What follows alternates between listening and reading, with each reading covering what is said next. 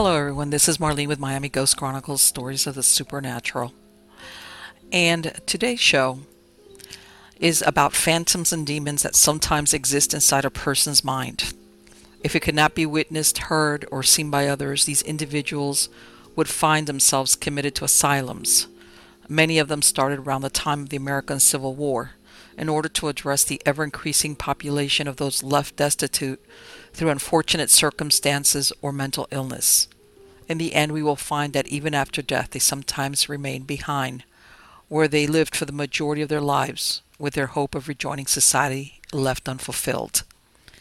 The story is about the Willard Asylum for the Chronically Insane. This was located next to Lake Seneca in New York.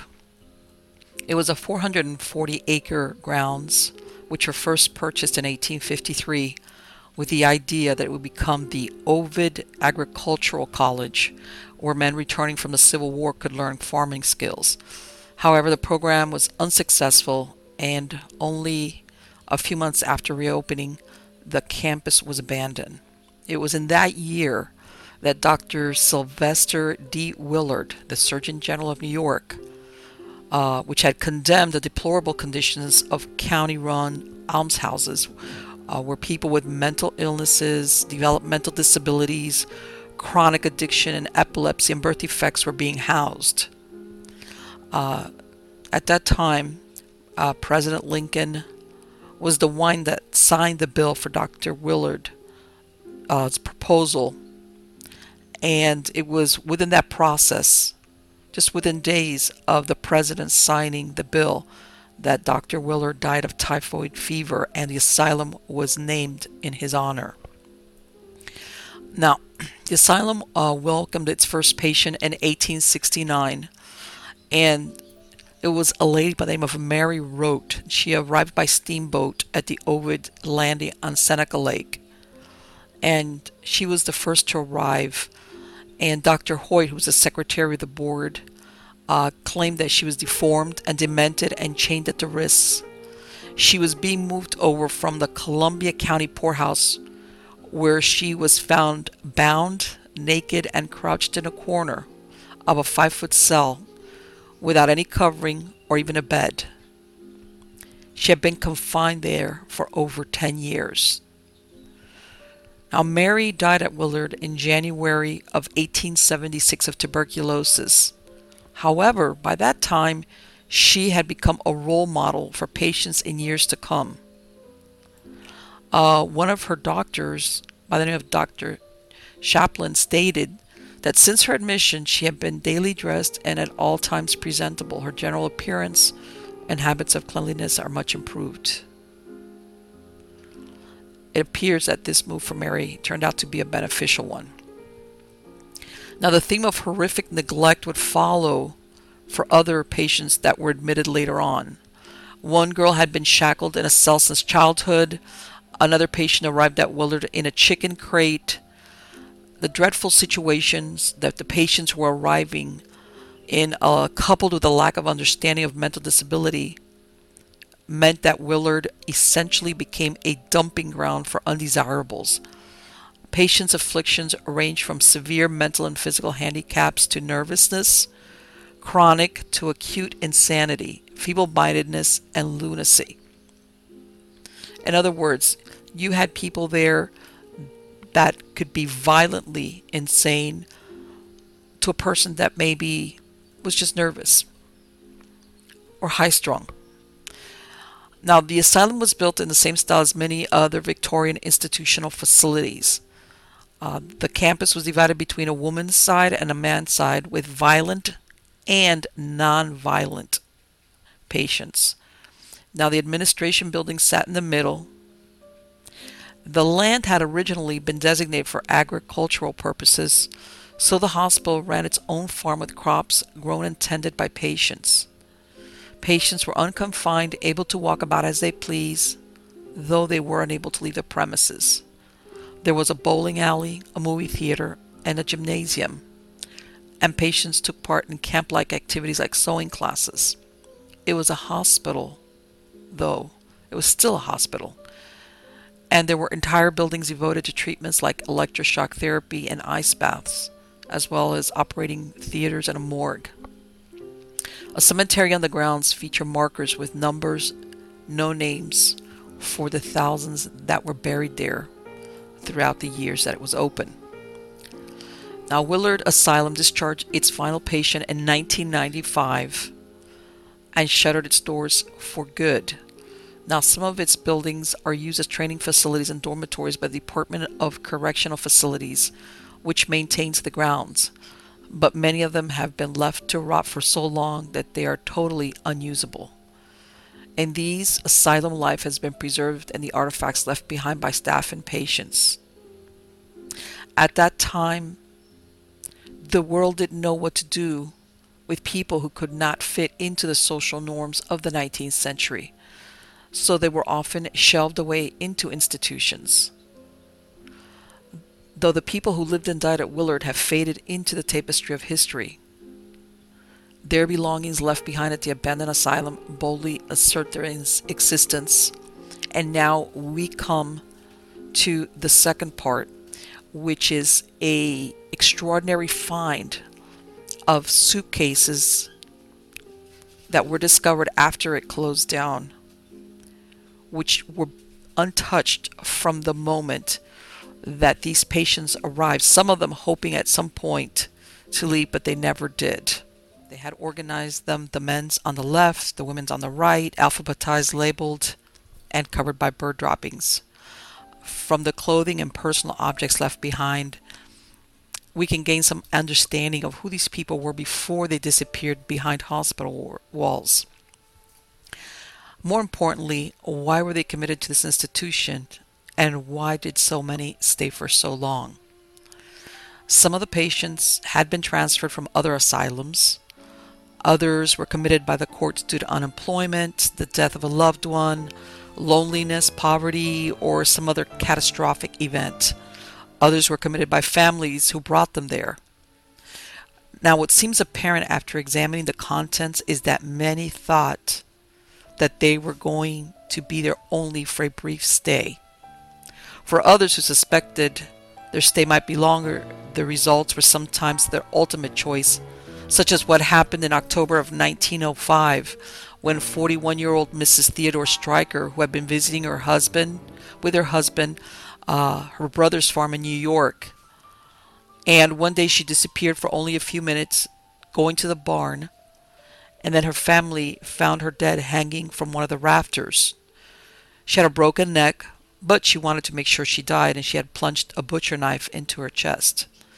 Apparently the trip to New York was to commit her in a few days to Willard Asylum. The people that spent all these decades at Willard Asylum, most of them did die there. They were basically discarded by society, but each of them had a fascinating and often heartbreaking personal story. Many of them, before they came to Willard, had careers, families, artistic and intellectual aspirations, and many of them had dealt with significant personal losses. Now, each of their stories provides an opening into looking at that these people were just not numbers, that even though they spent the majority or possibly the rest of their lives after they got there behind the hospital walls, there was more to them than just someone that had been placed there because they had been forgotten. And ultimately, and in some cases, the ways that the psychiatric system had failed them, because as you will see, some of them were trying desperately at some point to try to gain re-entry back into society. Now let's look at the first person. All right, is a lady, or was a lady, by the name of Fraulein Teresa, also known as Sister Marie Ursuline. And due to privacy, we're just using their first names. And as you could see, they were all assigned, of course, a number. And she was born in a small Bavarian town in 1896. And when she was 16 years old, she was recruited by Mother Antonina Fisher to go into the Dominican Sisters. And then she was brought to America, and she took her vows in Brooklyn in 1898 and became known as Sister Marie Ursuline. Now, she joined a small band of nuns who went west to build a mission in North Dakota. However, the frontier conditions were very, very harsh, and eventually the mission failed, and Mother Antonina was forced from her leadership position. And this became a widely publicized scandal in the church. And powerful Vatican officials suppressed the initiative of an energetic Mother Superior. In other words, the Vatican wanted full control over any new orders or convents or missions that were being opened in the United States during those years. Now, Sister Marie could not pledge obedience to her new superior, and she returned alone to New York City in 1917, finding refuge as a boarder in her former mission house. She wrote to her father asking for help to get back to Germany, but her letter was returned due to wartime mail restrictions. Remember, this is World War I, and at this time Germany was held in very high suspicion. Now, she was no longer known as Sister Marie, and she was plagued by spiritual concerns for which she could find no relief.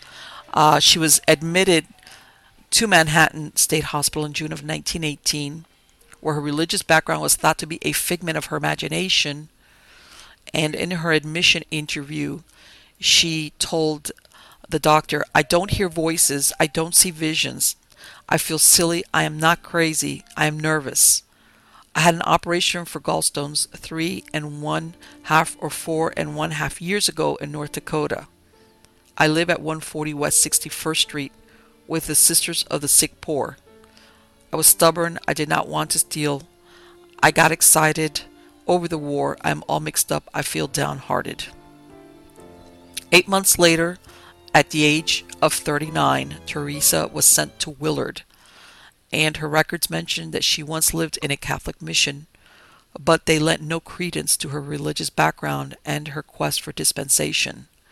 They referred to her as noisy, resistive, ugly, and delusional. Being completely dismissed as a former nun and traumatized by the harsh reality of her life at the institution, Teresa retreated into alternate identities, one of which was a 9-year-old girl. She was ravaged by physical ailments, and she died at the age of 69. And her body was used for scientific purposes, which, by the way, that was sometimes very customary in different asylums throughout the country where there was no family to claim the body. The second inmate that we're going to talk about at Willard's was Mr. Lawrence, who was born into a poverty-stricken family in Galicia, which was part of the Austro-Hungarian Empire. And at one time, he served in the Royal Austrian Army when he was a young man. And after he was discharged, he became a licensed tinker. In other words, he was an itinerant tradesperson who collected scrap metal and repaired metal objects. This about 1900, there were 3 events that changed his life. First, he had a head injury from a stone that was thrown at him. He started engaging in binges of heavy drinking, and this was also when he had his first admission to a mental hospital in Dusseldorf, Germany, where he was noted to be singing, whistling, and generally noisy. However, he remained there for less than 1 year.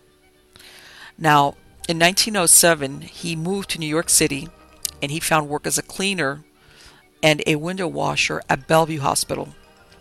And he lived on site in one of the worker dormitories.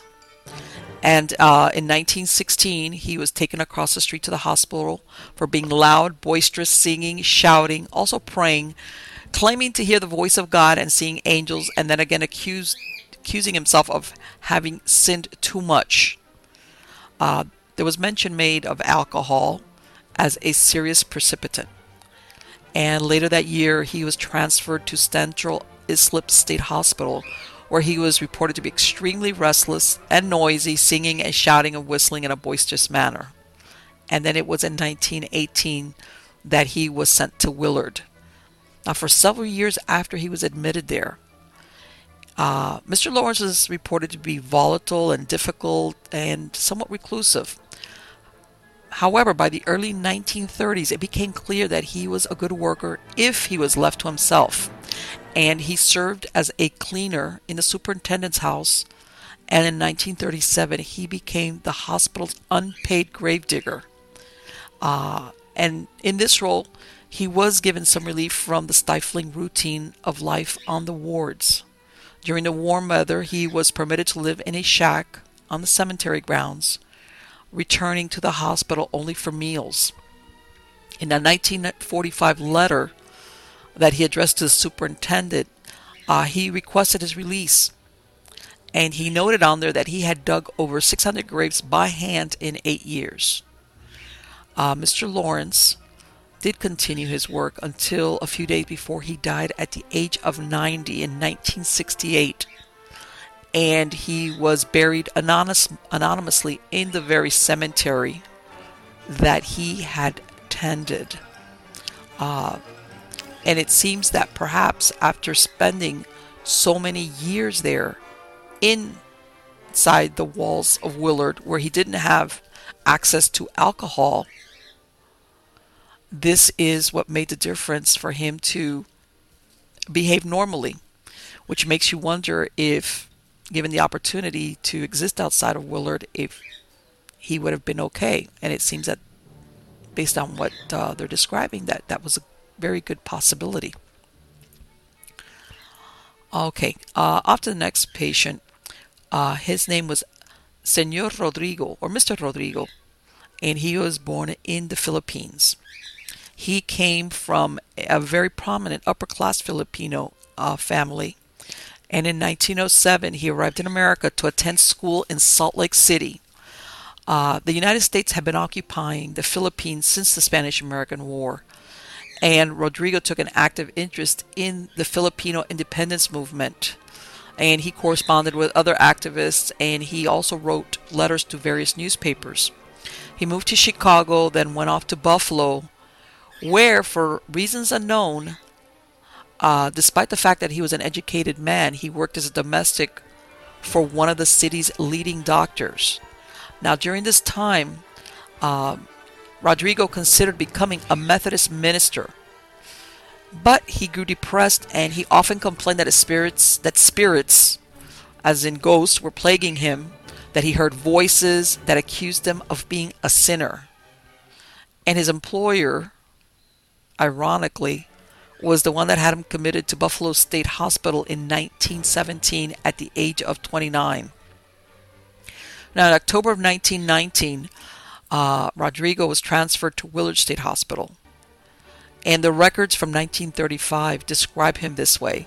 He readily converses with anyone, sociable, very well behaved, polite, mannerly, cooperative, clean and neat, never causes trouble, very willing to help with yard work, takes an interest in life, plays checkers, reads books, or writes simple poetry. The staff at Willard remained impressed with Rodrigo's knowledge of classical music and poetry, even with his heavy accent. In the late 1960s, Rodrigo was offered the chance to live in a group home, but he declined, and the following observation was placed in his file.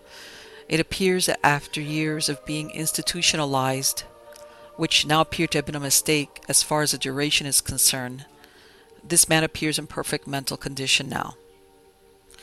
As Rodrigo grew older, he lost his sight and was moved to a ward for blind patients. And he died in 1981 at Willard and was buried in an unmarked grave in nearby Ovid Union Cemetery. So again, unfortunately, after being there so many years, when in other words they finally realized that maybe they he would have been okay outside. He was so used to being in those walls and probably losing his sight. He just stayed there until his death in 1981. Okay, the next patient is Miss Margaret, and she was born in Edinburgh, Scotland. And according to her aunt, she was a bright and happy girl who suffered misfortune after misfortune.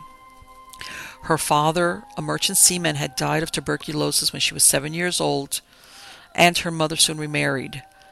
3 years later, authorities accused her mother of neglecting Margaret and her sister Marie and placed the girls in an orphanage. At the age of 20, Margaret entered nurse's training at London's Northeast Metropolitan Hospital. And after completing her studies, she worked there from 1914 to 1918, and where she witnessed the damage suffered by the hospital during World War I during the German bombing raids. Her fiancé was killed in France within weeks of going to the front. Afterwards, she immigrated to the United States, and in 1921 she enrolled in a graduate nursing study at Women's Hospital in New York City. Now, while training there, Margaret sustained a serious head injury, and her recuperation took months. She worked at Women's Hospital until July of 1925, when she contracted tuberculosis and spent much of the next 6 years in TB facilities. And there she met a fellow patient named Arthur Dargaville, who became a close friend. It's not clear whether the relationship was romantic, but Margaret's will, found in one of her trunks, listed him as her sole heir. Upon her rehabilitation, she could only find employment in TB hospitals, working in several such places across New York State. Miss Margaret suffered from numerous physical ailments during those years and also faced stress at work and in her personal life. Despite her history of illness and loss, she lived a full and often happy life during these years. She had a close circle of friends, traveled extensively, owned her own car, and made a good living. But after losing her long-term doctor and confidant, her employers sent her to a new doctor who felt her physical complaints were overshadowed by emotional problems. He had brought her to Willard on June 28, 1941. She took along all her earthly possessions, packed into 18 suitcases, boxes, and trunks. Margaret was 48 years old when she was committed to Willard. At her admission interview, she referred to herself as a fly in a spider web and agreed to stay only until a better place could be found for her, but that never happened. Two of Margaret's devoted women friends, along with Arthur Dargaville, visited and wrote to her during the first 10 years that she was at Willard. However, during her 32 years there, Miss Margaret received no psychotherapy, but instead was given heavy doses of the tranquilizer Thorazine. According to the records, she spent her time knitting, crocheting, and reading. Diagnosed with arteriosclerosis and other serious medical conditions, she was sent to the medical/surgical unit at Willard in 1970, and she remained there until her death on August 17th of 1973. Her grave is nearby at the Ovid Union Cemetery. The next patient was a gentleman by the name of Mr. Herman, who was born in Brooklyn, New York. And at the age of 18 in 1902, he had his first seizure and was diagnosed with epilepsy. And possibly they were thinking that this was a result of a surgery he had undergone when he was 4 years old. After the seizure, he was sent from his Brooklyn home to the New Craig Colony in rural upstate New York in 1908. The colony was the state's first attempt to understand and care for people with epilepsy. And photography was an important tool in the research, and within a few years, Herman was closely assisting the colony's photography staff. By 1915, he was working as a photographer in his own right, taking pictures of the staff and his fellow patients, and he was very well regarded for his skills. He was described as a model patient, and he was largely free of seizures. By 1930, he had spent most of his adult life institutionalized. However, he was described in his files as being depressed and that he didn't communicate much. He was admitted to Willard despite the examining physician's statement that no reason could be found for this patient being at a state institution for the insane. Herman stayed at Willard for 35 years, but never again worked as a photographer. He was one of many Willard patients transferred for several years to the Sampson Division, a short distance away, to help relieve overcrowding at the main facility. His records state again and again that he was indifferent and generally disinterested, though well-behaved and willing to help on the wards when asked. Apparently, he had no more seizures. When Mr. Herman was in his 70s, he was offered the opportunity to leave. "Where would I go?" he answered. "No place to go." He stayed there until his death in November of 1965. His family had his body returned to Brooklyn, where he was buried in the Mount Olivet Cemetery. Very sad, very sad. Our next patient is a lady by the name of Miss Ethel. And Miss Ethel also has a very interesting story. She was born in New York, not too far from Willard, and she was the daughter of a Methodist minister. As a child growing up, she sang in the choir, played the piano, was very active in church activities, and when she was 18 years old, she married a plumber named Seymour, and they soon had 2 children, a son in 1909 and a daughter in 1911. However, Seymour drank too much, flew into violent rages, and had affairs with other women. Ethel suffered 2 miscarriages and later bore 2 more children, both of whom died in infancy. After she left Seymour, Ethel supported herself as a seamstress. Her suitcase contained examples of high-quality needlework and a finely hand-sewn quilt, a beautifully embroidered baby gown, and intricately worked baby booties. In 1930, she was admitted to Willard. Her file states that she refused to leave the place where she was living and went to bed saying she was ill. As she refused to leave the house, the landlady made a petition for her commitment. Once admitted to Willard, Ethel denied having hallucinations, and she seemed to be amused at the notion that some of the patients heard voices. Notes from her file characterized her as a very social, over-talkative, neat, and well-dressed. She sometimes worked part-time in the Willard laundry. At other times, she was seen as sarcastic, irritable, and she refused to work. She often kept to herself, reading and crocheting. Early in her incarceration, her grown children visited her 3 times but never returned, even though her daughter-in-law worked at the hospital. In her 43 years at Willard, Mrs. Ethel never received any psychiatric medications. She died at the hospital on June 12, 1973, at the age of 82. Her brother had her buried in the family plot in Trumansburg. Incredible to think that your landlord could have you committed. The next story is about Miss Madeline, or Mademoiselle Madeline.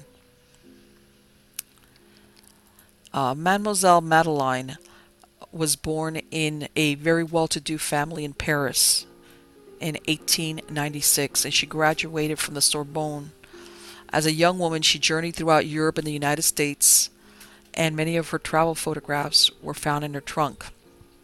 After World War I, she left France permanently for New York, where she landed a good job as a secretary at the French mission on war debts. During the 1920s, she taught French literature at private girls' schools in Boston, Dallas, New Hampshire, and New York. She was an intellectual. Her trunk contained books on philosophy, literature, history, and music. And while she was in New York, she took advanced classes at Columbia University and at Hunter.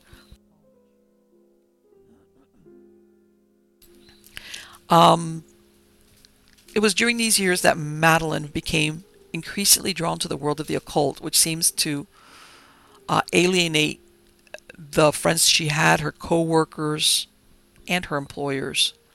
And according to her files, her employers considered her odd, tactless, and domineering. Over the years, she would claim she was troubled by psychic associations and that she would suffer from unwelcome feelings that she could communicate telepathically with others. During the Depression, she was unable to find steady work. She became destitute and was referred to the Emergency Work Bureau. Once there, they found her unemployable and she was referred for outpatient mental health treatment, which led to her 1931 admission to the psychiatric unit at Bellevue Hospital in Manhattan. She constantly refused to submit, and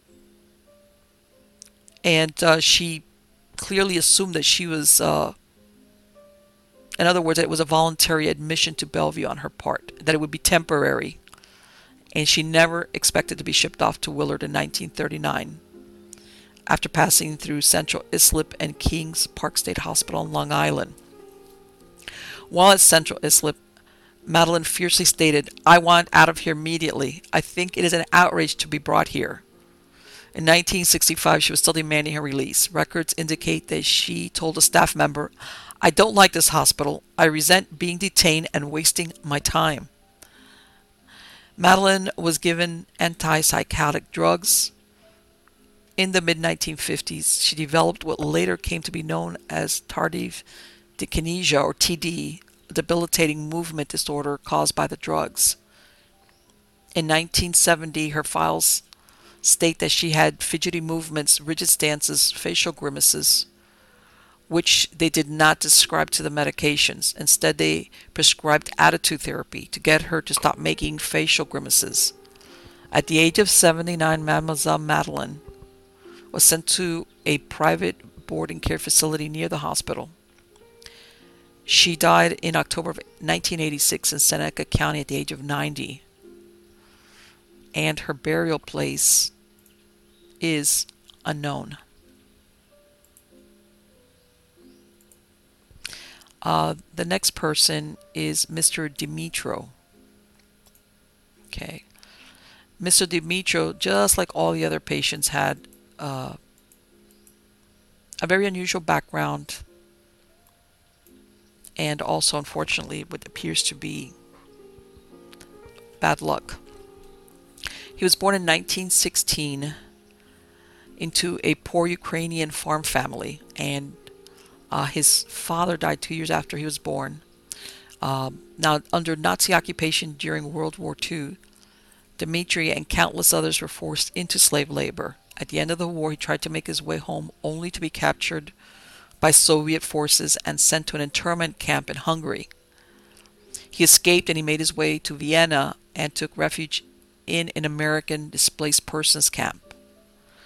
There he met and married a Polish woman named Sophia, and they both immigrated to America in 1949. They settled in Syracuse, where they both found good jobs and a welcoming Ukrainian immigrant community. Dimitro started building them a house. Sophia became pregnant, and their future looked very promising. To express his gratitude to his adopted country, Dimitro built a model Ukrainian church in his home village and delivered it to President Truman. The church was displayed in a government office in Washington for several years. However, soon after that, Sophia died during a miscarriage, and Dimitro's life began to crumble. In his grief over his wife's death, Dimitro came to believe that he was supposed to marry Margaret Truman, the president's daughter. He visited Washington, D.C. in 1952 and attempted to visit her at the White House. The U.S. Secret Service detained him and sent him to St. Elizabeth's Hospital in Washington. He was returned to Syracuse and committed to Syracuse Psychopathic Hospital before being sent to Willard in 1953. For several years, Demetrio languished at Willard. The staff had trouble understanding his thick Ukrainian accent, and he was given 20 electroshock treatments, which did not improve his condition. In the early 1960s, he began to attend occupational therapy sessions, and it became apparent that he had a passion and talent for expressing himself through painting. According to staff, Demetrio painted a painting a day, chronicling the story of his life. His artwork was displayed locally at an exhibit of patient art in Washington, D.C., but few of his paintings have been found, as he generously gave them away to staff who admired his work. Demetrio remained at Willard until 1977, when he was discharged into a county home. At this facility and at a nursing home to which he was later moved, he continued his painting, decorating the walls with murals. Mr. Demetrio died in 2000 at the age of 84 and was buried in Norwich, New York. The next person was a gentleman by the name of Mr. Frank. Mr. Frank at one time was a soldier. He was born in Columbus, Ohio. And the way he came to Willard is very interesting and unfortunate. On June 7th in 1945, he went to the Virginia restaurant on Fulton Street in Brooklyn, and he was served a meal on a broken plate. He becomes upset, and he caused a disruption outside the restaurant, yelling and kicking garbage cans. The police were called, and instead of arresting him, they bring him to the psychiatric ward at Kings County Hospital. And from there, they transferred him over to Brooklyn State Hospital. And on April 9th, 1946, he was admitted to Willard, one of a growing number of African American patients transferred to Willard from New York City in the 40s due to overcrowding. Mr. Frank was born in 1909 in Columbus, Ohio. And when he came to Brooklyn, he was 20 years old. And first he found work as a chauffeur. He was also an amateur boxer. And then he enlisted in the U.S. Army in May of 1941 and received a medical discharge in 1944. And he came back to settle in Brooklyn. Though the medical records show that he had no family ties, he kept in touch with his family in West Virginia and Ohio, including regular correspondence with his father. Some of these letters were found in his meticulously ordered trunk, along with a neatly pressed Army uniform, family photos, and a baby shoe. The hospital staff worked hard to get Frank's trunk picked up from his landlady in Brooklyn, not because they were concerned about his access to his possessions, but because they wanted to get his Army discharge papers so that he could be transferred to the Veterans Administration system. Mr. Frank never escaped the consequences of that day outside the restaurant in 1945. In 1949, he was transferred from Willard to the Veterans Administration Hospital in New York, and in 1954 to the VA hospital in Pittsburgh. He died there 30 years later, having spent more than half his life in an institution. Now, I've left one of the most interesting but very sad cases for last. This lady, it wasn't through the suitcases, but she did spend time at Willard. And this person's name was Lucy Ann Lobdell. She was born in December of 1829. And when she was born, her parents were still in mourning for their firstborn infant daughter, so they pampered Lucy Ann, but allowed her to develop her adventurous spirit in the woods surrounding their home. Now, a few years after starting school, Lucy made the acquaintance of an illiterate young man named George Washington Slater, and he immediately becomes infatuated with her. However, about a month after they meet, Lucy's family moves away to Albany County. And then, to their surprise, 30 days later, this young man appears at their new home, which was 100 miles away from where he was living, intent on marriage. Lucy was distraught. However, her families consented to the marriage, even though she was not in love with him. No doubt marrying her off as the eldest of the brood was the norm, and let's face it, they had other mouths to feed. She soon became pregnant, but the relationship soured rapidly. After one of their quarrels, he abandoned her with their 2-month-old daughter, Helen. He left her without any money, so she had no other recourse but to move to Long Eddy, New York, back to her parents' house. By that time, her father had established a sawmill. However, when she got there, she realized that her father had become old and decrepit, and what she would do was she would help him out at the sawmill, and she hunted for food. She had a very good ability that she had developed when she was young, when she lived in the woods. She was a very good hunter. Now, it's around this time that she concludes that life as a woman is dreadful. So in October of 1854, she receives a letter from George Slater that he wants to reconcile. And she writes back to him telling him that he could come visit his daughter. But she already had a plan because she was determined she was never going to see her husband's face again. So she decides to escape. She puts on a man's suit beneath her hunting outfit, and she just leaves home without saying goodbye. She goes off to Bethany, Pennsylvania, dressed as a man, and started calling herself Joseph Israel Lobdell, and sets up a music school and becomes a music teacher. During this time, she dates several young ladies who, of course, have no idea that she's a woman. And in the spring of 1855, she's actually engaged to a young woman who was a daughter of a leading citizen of the town. However, the relationship becomes to an abrupt end a few days before the wedding, when an itinerant lumberjack recognized Lobdell as the famed female hunter missing from a Long Eddy. Talk about bad luck. It was stunning news, and she had to flee the town after there were threats of being tarred and feathered.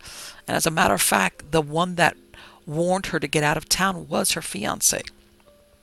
So she takes the train. It's the summer of 1856. She hops the train and goes out westward to the Minnesota Territory. She takes on a new name of Le Roi, the King.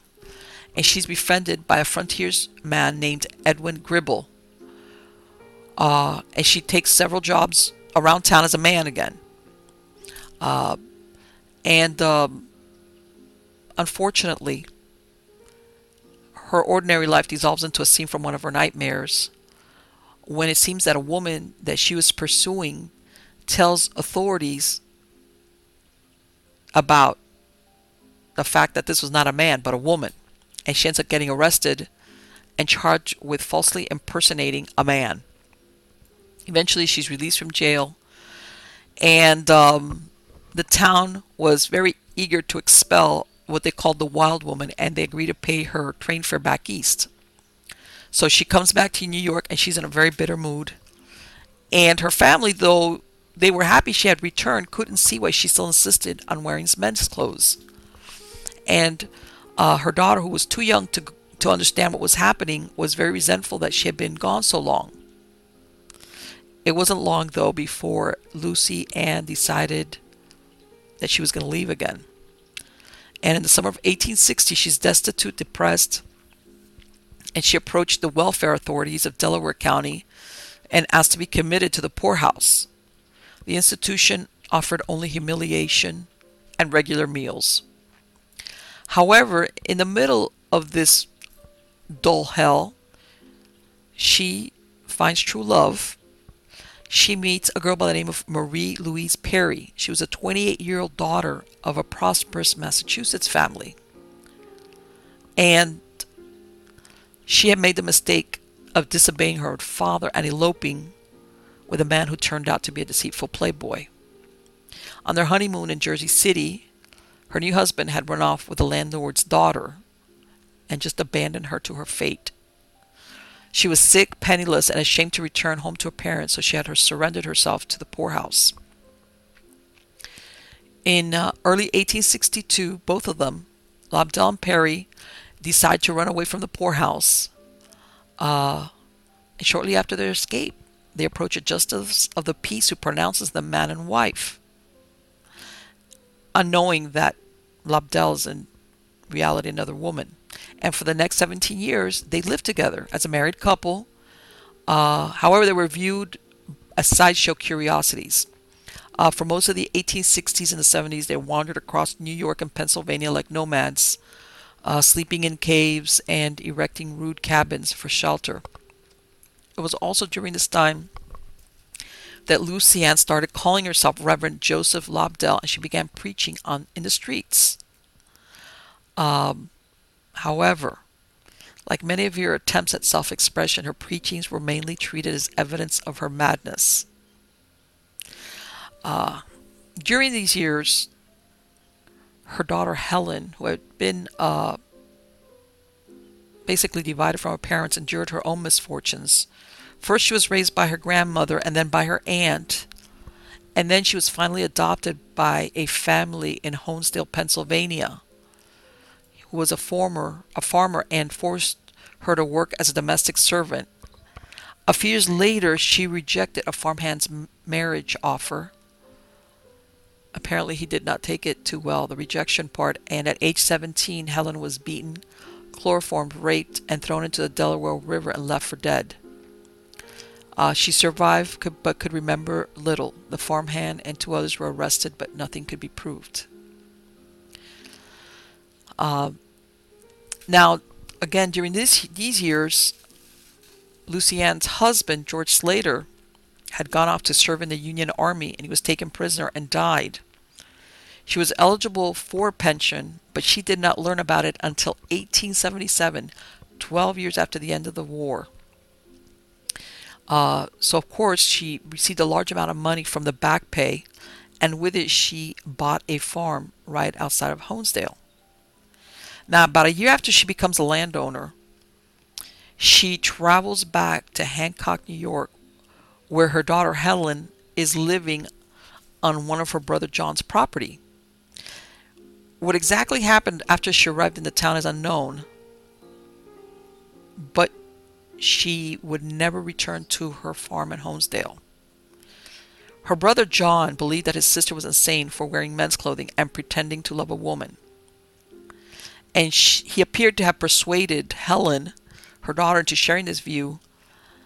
And it's not really clear quite how they kept her in Hancock, away from Marie, and for more than 2 years. And in May of 1880, John petitioned the Delaware County Court to issue a writ de lunatico, which is to investigate the sanity of Lucy Ann Lobdell.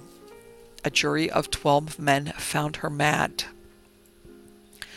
This was enough evidence for the law, and at age 51, Lucy Ann was carted off to the Delhi poorhouse and given a certificate of insanity. With her daughter Helen's written consent, John was named executor of Lobdell's estate. For the privilege, John had to pay $1,000 bond, and his motive for institutionalizing his elder sibling was nothing so simple as greed.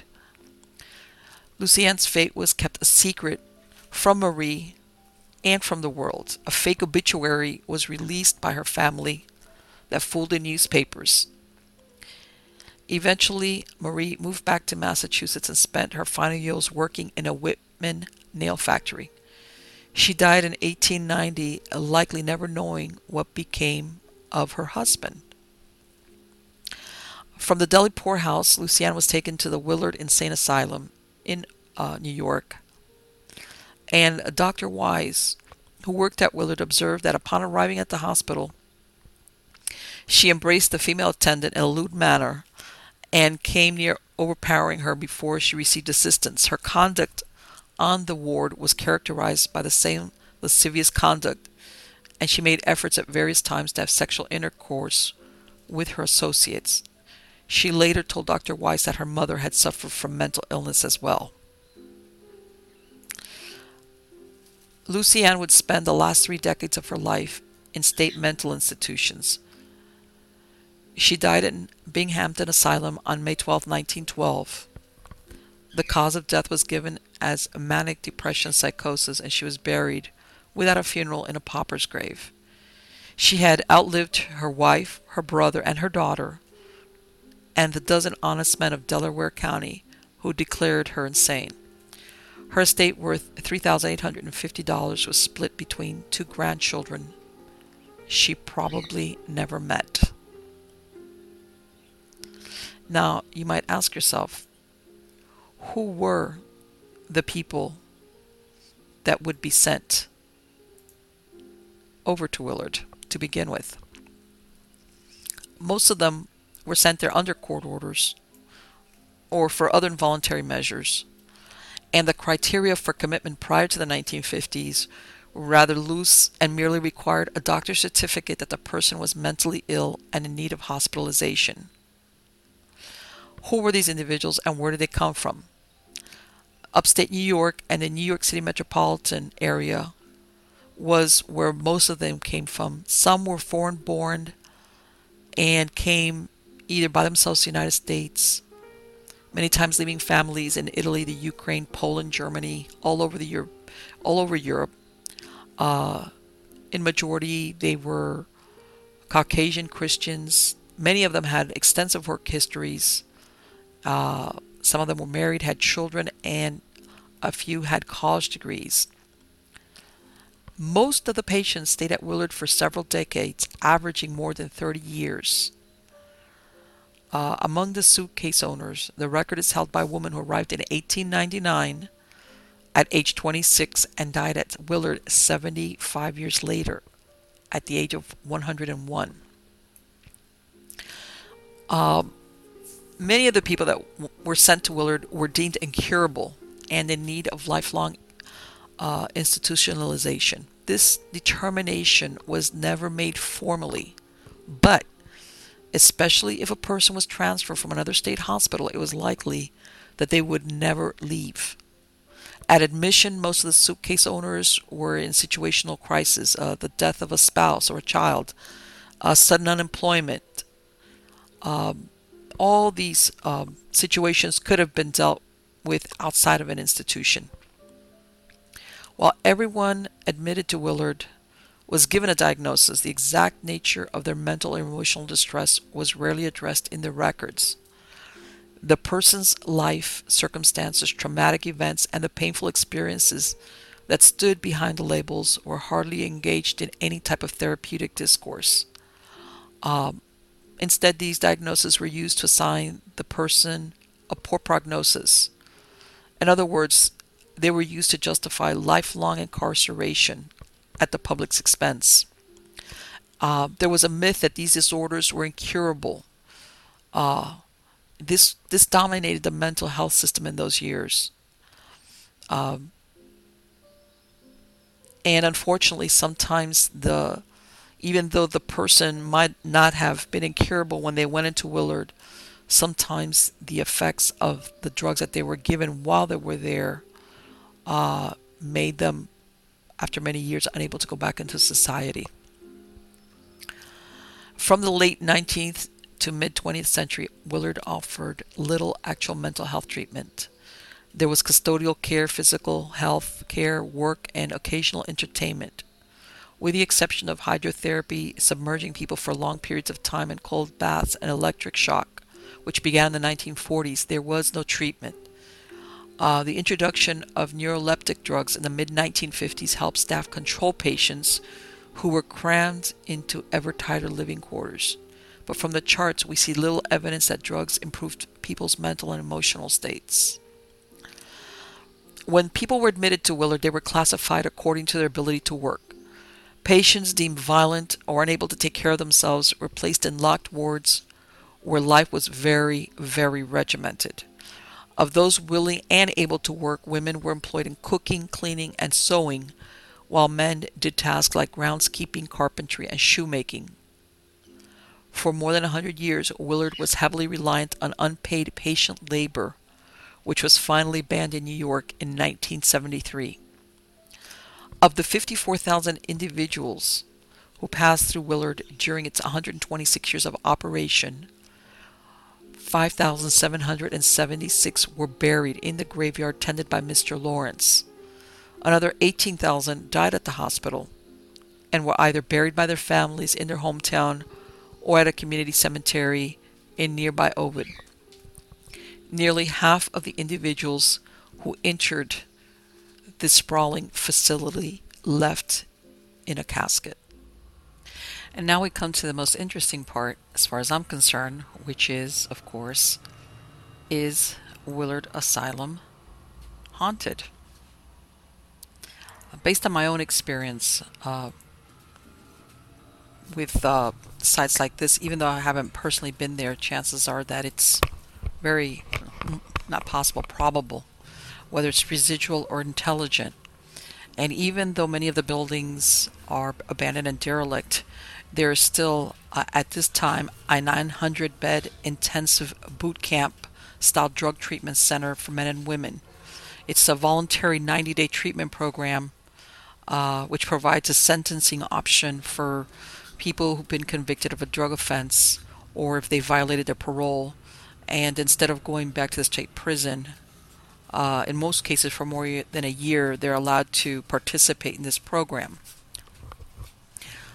Very nearby where the asylum is the cemetery, which has over 5,000 souls, many of which are said to haunt the asylum. They lived in obscurity, they died in obscurity. And there was this belief that once you entered Willard, you never got out.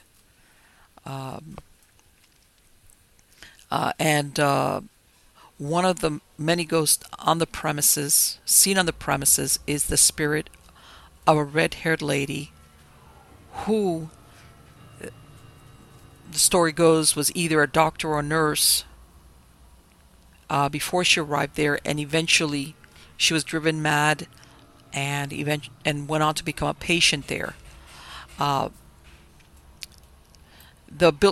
As I said before, the buildings now that are still habitable are used by the New York Department of Corrections, and as a matter of fact, many of the employees of the Department of Corrections are the ones that have had ghostly experiences in modern times, But otherwise, it really should come as no surprise considering how many people lived and died throughout the years, the 100+ years that it was in use, that it is haunted, that there is paranormal activity. People have reported hearing screams, whispering voices. Again, the lady with the red hair, she's also seen not only inside some of the buildings, but on the grounds. And even though she might be dressed as a patient, again, there's that persistent story attached to her that at one point she was either a doctor or a nurse there. There's also a patient who's seen staring out one of the windows.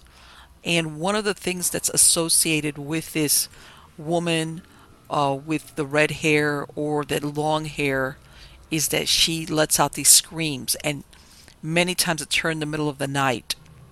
Looking back at some other records, there were, besides the nurses there were what were called lady physicians working at Willard. One of them was they called her Miss Dr. Farnham. She was hired to replace a Miss Wilkins, a ladies physician who had resigned because she was moving out west. So the fact that, yes, that there were lady physicians who did work at Willard's. There's another report of a ghost that looks like a female teenager, and she is seen to in the hallways in a fetal position sucking her thumb. And if you approach her, she turns towards you, stares at you and starts to yell out obscenities, and then she just vanishes.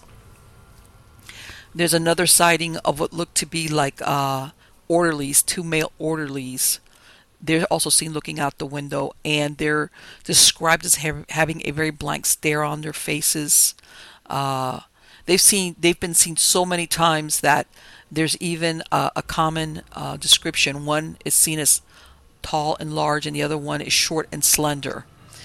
There's also sightings of orbs floating in the hallways, especially of different colors, so much so that they can be seen with a naked eye.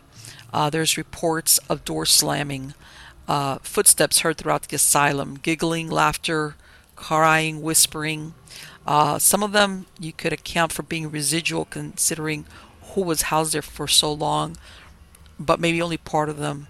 The others might be part of an intelligent haunting. Now, one of the most disturbing figures that are reported is a demonic figure with piercing green eyes. And that later on we'll get more into, how that figure came up. There's sightings of just hands floating in the air, and they look to be like blistered hands, and that's not unusual. Sometimes you will get ghostly manifestations where there's only a part of the body, either the hands or the feet or the legs, or there's people that have seen ghosts from the waist up, and in some cases a really disturbing sighting which is just a head. Other visitors that have gone on there, because there's been tours every once in a while. They do have tours through these buildings. There's residual images of patients being beaten by orderlies. Now, in February of 2008, the show Paranormal State visited the asylum due to claims of encounters by the present employees with the entities in the building. And as a result, the employees were refusing to stay there overnight due to the activity that they had witnessed.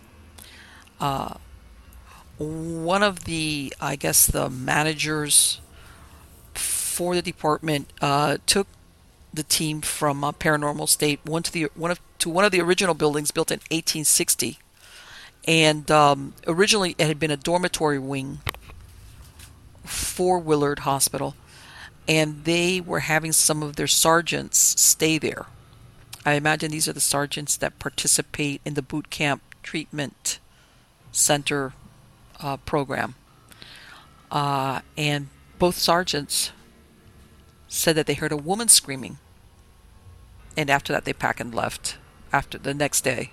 In other words, I guess they were the program was offering to let them sleep and stay there versus having to travel home, and after that, at that experience, they packed and left.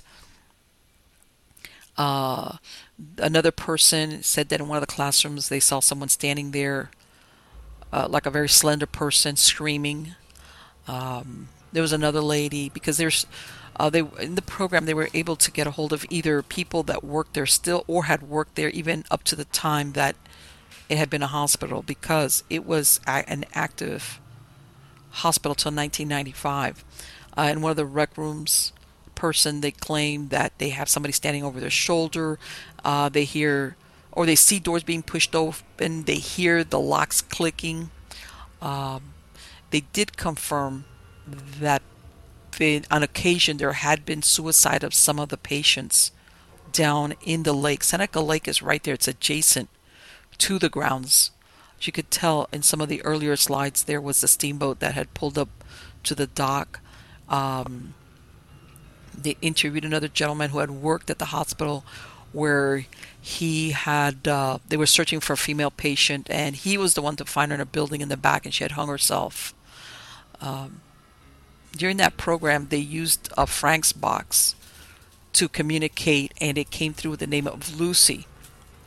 And when they asked the superintendent about the name, he said that it was commonly came up associated with hauntings. In other words, she appears to be a well-known ghost in the hospital. Whether this is the rare-haired lady or another patient or one of the lady physicians, we don't know. And the theory that they came up with at the end was that a demon And we're wondering, is that the green-eyed thing that's seen is holding the souls of these patients hostage in the building. They also brought in Lorraine Warren, who she herself immediately felt the presence of the demon, and she claimed that it was not allowing the spirits to move on. Among other sightings, which I'm not surprised to hear, is that they see shadow people there. Now, I went and like I said, there were so many people that came through the doors of Willard. Some of them left, most of them didn't. For example, I went back in to some of the records from New York State, and for example, in 1884, it describes how in 1 year only they had 31 incidents of attempted suicides and or homicides that were documented there. Okay, and basically that says that either they were suicides or attempted suicide, homicides, or both. And I guess, like I said, that's probably haunted, absolutely.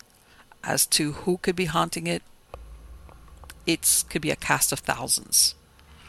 But I guess what you could ask yourself is, because one of the identities that when the crew from Paranormal State went there was that this ghost of, whether she was a doctor or a nurse, was basically helping or guiding the lost souls that were there. And you can ask yourself, is that female ghost seen by so many people and possibly named Lucy indeed be the spirit of a lady physician?